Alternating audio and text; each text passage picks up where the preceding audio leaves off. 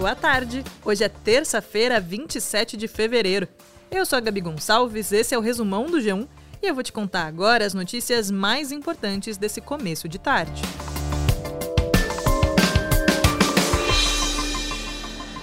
A Polícia do Rio de Janeiro fez hoje uma mega operação em diversas comunidades dominadas pela maior facção criminosa do estado, Comando Vermelho.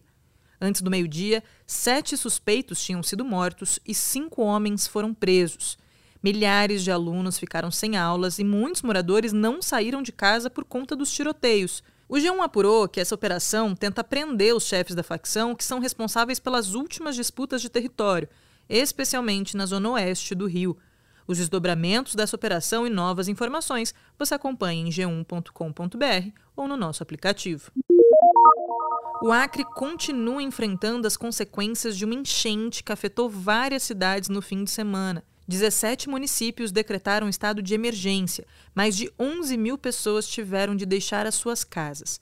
Com os acessos interditados, 30 pacientes em tratamento de hemodiálise cruzaram cidades de canoas para não perderem os seus atendimentos.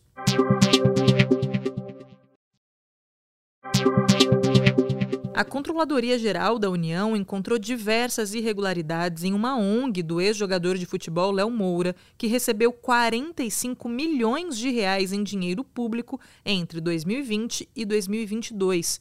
O dinheiro deveria ser usado para implementar escolinhas de futebol no Rio de Janeiro, Amapá, Pará e Acre.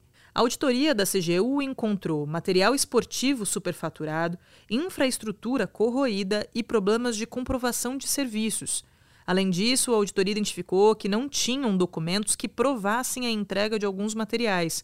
Até o início da tarde, o G1 não conseguiu conversar com o Instituto Léo Moura Esportes.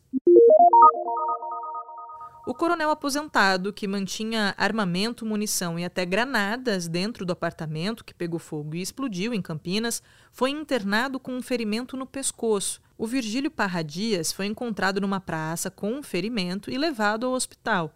O estado de saúde dele é considerado estável. O Virgílio vinha sendo procurado pela polícia para prestar esclarecimentos sobre as armas que estavam no seu apartamento.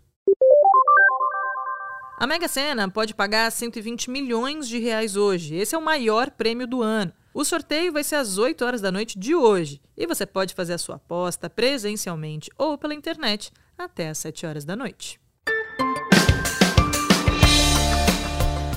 O resumão diário está no ar de segunda a sexta no G1, no Globoplay, na playlist Caminho Diário do Spotify e também nos demais tocadores. Logo mais à noite, você continua acompanhando as notícias com um resumão do Jornal Nacional. Eu fico por aqui. Até mais!